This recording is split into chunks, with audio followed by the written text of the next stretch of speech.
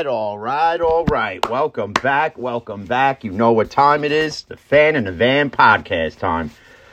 Woo! What an amazing weekend for sports. Oh, my God. What an amazing Game 7s yesterday. Luka Doncic has proven that he is one of the most elite in basketball history. The fact that, people say that he carried a garbage truck type of team to the Western Conference Finals, and now you got to go up against Steph Curry, Klay Thompson, Draymond Green, Jordan Poole, who I think is a little bit of a dirty player for his incident with John Morant. But regardless of the fact, I was telling Jay before he dropped me off at work that Atlanta's got to be kicking themselves in the ass and balls right now, because the fact that, if anybody remembers that draft, which I think was like 18, I believe it was, and it was Trae Young drafted by the Dallas Mavericks, and Atlanta drafts Luka Doncic, and then they trade each other to get, still trying to wake up here, to try to swap them over. It could be Atlanta right now in the Eastern Conference Finals, and Dallas would just be a team who's probably an NBA irrelevancy. But regardless to that fact, we got to get into the NHL. I feel bad for my buddies at 1420 Sports, because it seems that they are Maple Leafs fans, and it's, like 5 years in a row or something like that now where they lose Game 7s in the first round. And I've seen questions asked, what does Toronto need to do? I really don't know at this point, because I really don't watch a lot of Maple Leaf hockey. I mean, because they play in Canada, and the only times I ever see them play is if they play the Islanders or the Devils or the Sabres or the Rangers. So for those who watch Toronto a lot more, you would have the answers to that. I don't. But now you got the Battle of Alberta with Calgary versus Edmonton. So that should be a good one for Canadian hockey fans up in Canada. The Rangers do the improbable. They go down 3-1. Okay. Penguins fans, this is done. Even I thought it was done, to be honest with you, as a diehard Ranger fan. And lo and behold, the Rangers somehow find some spark to keep going. And listen, right now, and I know it's early to say it, but this team, to me, has a 94 feel. And part of it is the regular season emergence of Chris Kreider, 50-plus goals. And I think part of it was bringing Ryan Reeves in, to be honest with you. Ryan Reeves, again, it brings some sort of spark that this Ranger team hasn't had for some time now. Now they got to go on and face Carolina, which is no easy feat. It's no easy feat at all. But if the Rangers want to get this done quick, you have to, without a doubt, dominate games 1 and 2. Actually, you got to dominate all of them. And hopefully you could put this to bed within 5. Because if you go another 7, then you're talking about going to the Eastern Conference Final in the NHL. And whoever you play there, it ain't going to be an easy feat either. So we do have interesting second-round games in hockey for sure. You have, obviously, Miami going to the Eastern Conference Finals in the NBA, and Boston going to the Eastern Conference Finals now. And listen, Miami ain't no knockaround team, where you could just think you're going to play them and win it in 4. And I seen something after the Sixers loss, and Jimmy Butler came out, and he took a shot at him a little bit. He goes, you didn't want me no more, but you signed Tobias Harris. He goes, that guy? He goes, I'm better than that guy. So it makes you wonder, did Philly make the mistake in getting rid of Jimmy Butler? Because look at what he's done in Miami. I mean, yeah, he's got a good supporting cast with Tyler Hero coming off the bench, and a whole lot of other key guys. So you can't really sit here and knock Miami and think that they're going to be some easy they're going to be some easy out here. Obviously, the Yankees win another series. They lost Saturday 3-2. Montgomery didn't have his best stuff Saturday, but they were in it at least. But the issue comes to play again is not hitting with runners in scoring position. And a bonehead play by, I can't even say the kid's name, the guy we got from the Twins to play shortstop. But I'll tell you something, though. The kid owned up to it. And before the game yesterday, like an hour or two before their pregame warm-ups, he was already out there. He was already out there working on his mistakes. So, a lot of these guys will own up to their mistake, but you don't see them try to correct it. And this kid went out and did it. So, I give him kudos for that, at least. And again, Nestor takes the hill, and Nestor gets the win again. I mean, and the questions I seen on Twitter is, do you pull him here? Do you take him out here? Do you let him go the whole game? If you heard his comments after his bid for the no-hitter, going into the eighth, he said he felt like he got hit by a truck. So what it's telling you is that he is getting to that point where you can push him further, but not yet. I would give it another game or two before we start talking about letting Nestor Cortez pitch complete games. But right now, the fact that the Yankees, well, at least before the stats update today at least, that they still got 4 pitchers under a 3 ERA. And who would have thought that out of all of them, that Nestor Cortez would be the one with the best ERA? You would figure it'd be Garrett Cole, right? Nope, it's nasty Nestor Cortez. The Mets lose one yesterday. I think they lost to the Mariners Friday. So I guess it's the first series that they've lost. Which was bound to happen. Listen, neither the Mets or the Yankees are going to win every single series they play. It's just bound to happen. And, you just gotta roll with the punches at this point. I mean, look at Aroldis Chapman. People are bashing him for Saturday's performance. And again, these guys aren't going to be perfect every time they go to the mound. They're going to get roughed up. They're going to get knocked around. They're going to just get, sometimes Aroldis Chapman, Loizica, or even for the Mets, sometimes Scherzer or Edwin Diaz, they're not going to have their best stuff from time to time. And yeah, we're going to sit there and we'll bash it, but at the end of the day, it's just the nature of the business.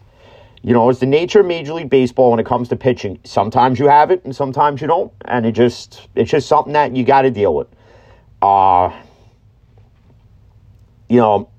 Shocking thing, though, coming out of the NFL. And I don't understand why you would do this. But, obviously Drew Brees went to NBC to be a sports analyst for a year. I guess it wasn't for him. And he decided to walk away. And now Mullen coming out of retirement to play again. And immediately I see Steeler fans on Twitter bring him in to mentor Kenny Pickett. And a lot of Steeler fans are saying that they're for it. If you're going to bring anybody back out of retirement, why don't you bring back the guy who's been there for 18 years in Ben Roethlisberger? Why would you bring in Drew Brees to do it? That would be the ultimate slap in the face to Ben if they were like, listen, we're going to bring Drew Brees in, to mentor Kenny Pickett. Even though you've been here for 18 years, Drew Brees don't know the system, but we're going to have Drew Brees mentor this kid. If it were me, I would just have the guy who's been there for 18 years, know the Steeler system, the Steeler way, and the Steeler standard. I would just have him come back if he wanted to. And that would be the key. Is that Ben would want to come out of retirement. I don't think Ben does. And I don't think Ben should come out of retirement. Just like I don't think Drew Brees should come out of retirement. I get the Saints went and, listen, they signed Jarvis Landry. They go and get Honey Badger, for the secondary. They drafted Chris Olave. They're going to have Michael Thomas coming back from his ankle injury. I think they're set. And honestly, in New Orleans, I don't think Drew Brees would come back without Sean Payton being the head coach. So if he comes back to play, where does Drew Brees go? There's really nowhere I could think, even though people could sit there and say there's 3 teams that Drew Brees would benefit the most. But where? Who?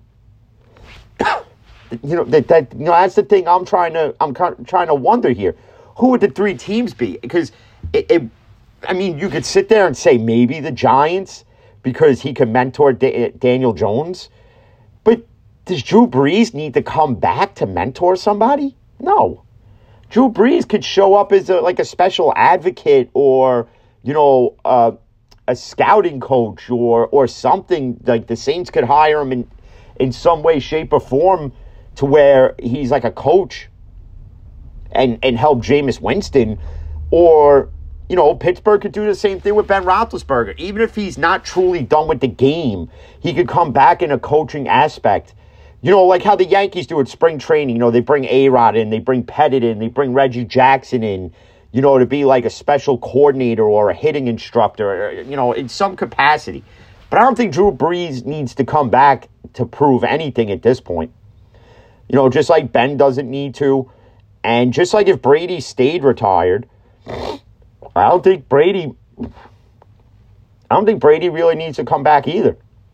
But Brady chose to, and I don't know why. Talking about unfinished business. Unfinished business, my ass. You just want to pad your stats more, and that's that. But another interesting thing I've seen for everybody who sits there and they listen and they know my distaste for LeBron James in the GOAT debate. There was something somebody posted the first 3 years in their career, and it's not Michael Jordan. It's LeBron up against Larry Bird, the hick from French Lick. Okay? So, as I do always in my due diligence, I found their 3-year stats. And this is for 3 year stats, obviously. And it goes based on points, rebounds, assists, steals, blocks, field goal percentage, free throw percentage. Larry Bird beats LeBron in all of them, and they're tied for steals. Okay? So, obviously it shows here LeBron's 27 points to Larry Bird's 28. Rebounds, he's got him by almost 2 rebounds, 10 to 8. Assists, he's got him 7 to 6. About 2 steals a game, about a block a game. Field goal percentage, he's got him by almost 2%, 52 to 50. And then free throw percentage, he's got him at a good 18%. So, for everybody who sits there and says, that LeBron should be in the GOAT discussion, no. Because a bland white guy who, played in one of the toughest eras of the NBA had a better first 3-year career than LeBron did. I mean, and it doesn't matter based on color of skin. It's all about talent at the end of the day. And you could sit there and say, well, Larry Bird, all he did was shoot threes. No, Larry Bird was one hell of a basketball player. And for some of you that think different, you should go back and watch some old Boston Celtics basketball games and just see what it is that Larry Bird was. And Larry Bird was another guy. Listen, he didn't go off to play with, and form super teams with anybody like LeBron did. So, and again, this isn't a knock on LeBron, but, now LeBron's job in LA is in jeopardy because Phil Jackson came out, and Phil Jackson's been saying what we've all been saying, that LeBron is uncoachable, that he, in essence, LeBron wants to control it all, and that LeBron needs to be traded from LA. So if that were to happen in the hypothetical world, where does LeBron go? Who trades for him? I mean, any team's willing to trade for him. But at this point, if you're a team like the Knicks, are you going to throw away half your future to bring in a guy who's 37, who, could still play at a level that not many can play at, just for a chance of winning a championship? And if you were to do that, who do you then put around him? Because let's be honest, we've all said it. It was one thing we brought in Anthony Davis and LeBron because they could coexist. But you brought in Russell Westbrook, who's had a history of not coexisting with anybody.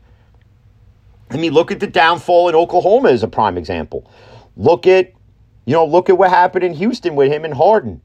Now look at what's going on in LA. I mean, if you mean to tell me, if you're a Lakers fan and you listen, you mean to tell me you're going to go for another year of of Laker basketball with those three? Or are you willing to go through a 2-3 year rebuild and let Magic Johnson, Phil Jackson, and the GM and Jeannie Buss rebuild this team from the ground up? If I were a Laker fan, I'd be for it. I would have to be for that. What more can LeBron, AD, and Russell Westbrook get you unless the three of them are willing to sit in a room and be like, listen, we don't want to get traded. What are we going to do to fix this? And I don't think there is any fixing because you have three separate egos trying to coexist that can't coexist. You have a guy who can't be coached. You have a guy with all the talent in the world in Anthony Davis who can't stay healthy. And then you have Russell Westbrook who thinks he's the end-all be-all. Okay? So why would the three of them even want to stay in LA if they can't coexist? Two of them could coexist together. The three of them can't. And that's where I think the Lakers messed up is by bringing in Russell Westbrook. It looked all well and good. It's like, oh, okay, we could get Russell Westbrook and we're automatically a championship team. Yeah, well, look what happened. You were barely a play-in team. All right? It's just facts. It's just brutal honesty. And if you're a Lakers fan that can't accept it, then, you can't accept it. And listen, it's the same thing in Brooklyn. Maybe Kyrie and KD can't really coexist, and maybe that's why they fell short against Boston. Who knows? But again, a lot of these teams, they got questions to answer. Brooklyn, the Knicks. Where did the Knicks go? Is Thibodeau really the coach to bring this Knicks team, to a championship? Who do they re-sign, when the offseason starts? What key free agents do they go out and get? Do they make a blockbuster trade? Who do they draft? Again, the Knicks are a team that one year they're this team that fights with grit. And then the next year, Julius Randle forgot how to play basketball. And maybe part of that is that Julius Randle doesn't want to live up to the mantra of being the savior of New York. And honestly, Julius Randle was never the savior of New York. That wouldn't have been one of the key free agent guys I would have went out and got and then give him a max extension after having one good year in New York. Oh, he helped bring New York to the NBA playoffs. Oh, okay, let's give him let's give him a shit ton of money. No.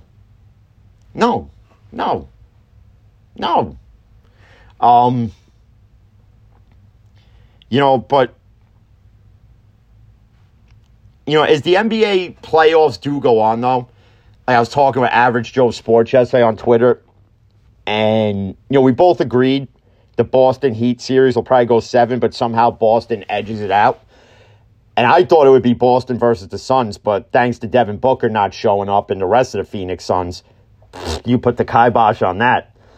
But if you were to get a Celtics Warriors NBA Finals, Tatum versus Curry, as good as Golden State is, Boston's just got too many. They've got too many weapons on that team that I don't know if. Listen, again, it'll go 7. I just don't think Golden State could edge it out and win. But then again, who knows? Steph Curry finds this other level that not many people can force themselves to play at, and it's a very rare thing for a lot of these athletes to do nowadays, that maybe Golden State could edge it out. But if I had to pick now, listen, it's Boston in 7 in the NBA Finals. And I hate the fact that a Boston team will win a championship again, but,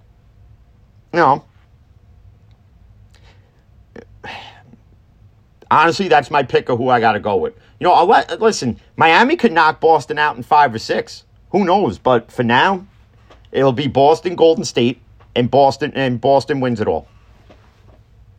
So that's my NBA Finals pick.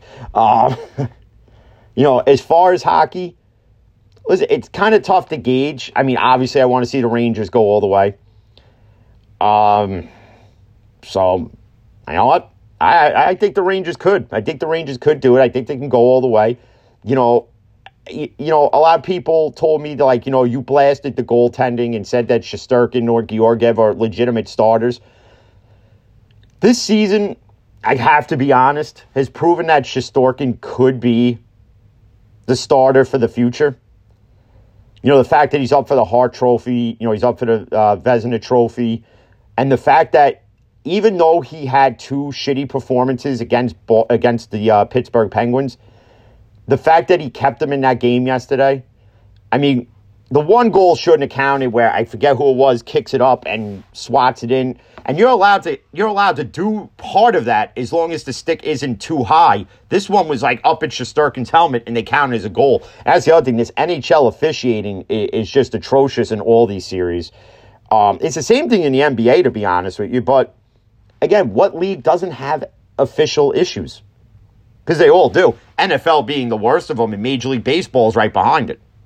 And then the NBA is in third, and the NHL is the 4th worst. So, I mean, I don't know how they correct it. But, I mean, even sometimes in replay, you can't get it right. So, I don't know, something that all 4 sports are going to have to address in the offseason as far as, how can they improve officiating? Because that seems to be the biggest problem with the NBA, NHL, MLB, and the NFL. I also read, speaking of the NFL, I read somewhere where if Deshaun Watson is suspended, it won't happen till like 2024, which to me is a crock of shit. Because if it doesn't happen this year, let's be honest, it ain't fucking happening. It's not fucking happening. That's it. It's not going to happen. But with all that being said, even though it was an interesting weekend of sports, we got a lot to look forward to this week. I mean, you got, obviously, Boston, Miami, Golden State, Dallas, which should be good. Dallas is kind of always giving Golden State the fits, especially Luka. You got all the NHL playoff games. Yankees are playing every day this week. I don't know who the Mets are playing this week. I haven't really looked, but I'm going to head out for now. I got some stuff to take care of here at work, but I figured I'd pop on real quick. So, to all those that follow, retweet again. Obviously, my buddies at 1420 Sports, Average Joe Sports Podcast, and everybody else, including Nate's Daily Wagers. Thank you, as always. And to everybody else who follows, listens, it's much appreciated. So until the next one, stay safe. And as always, peace.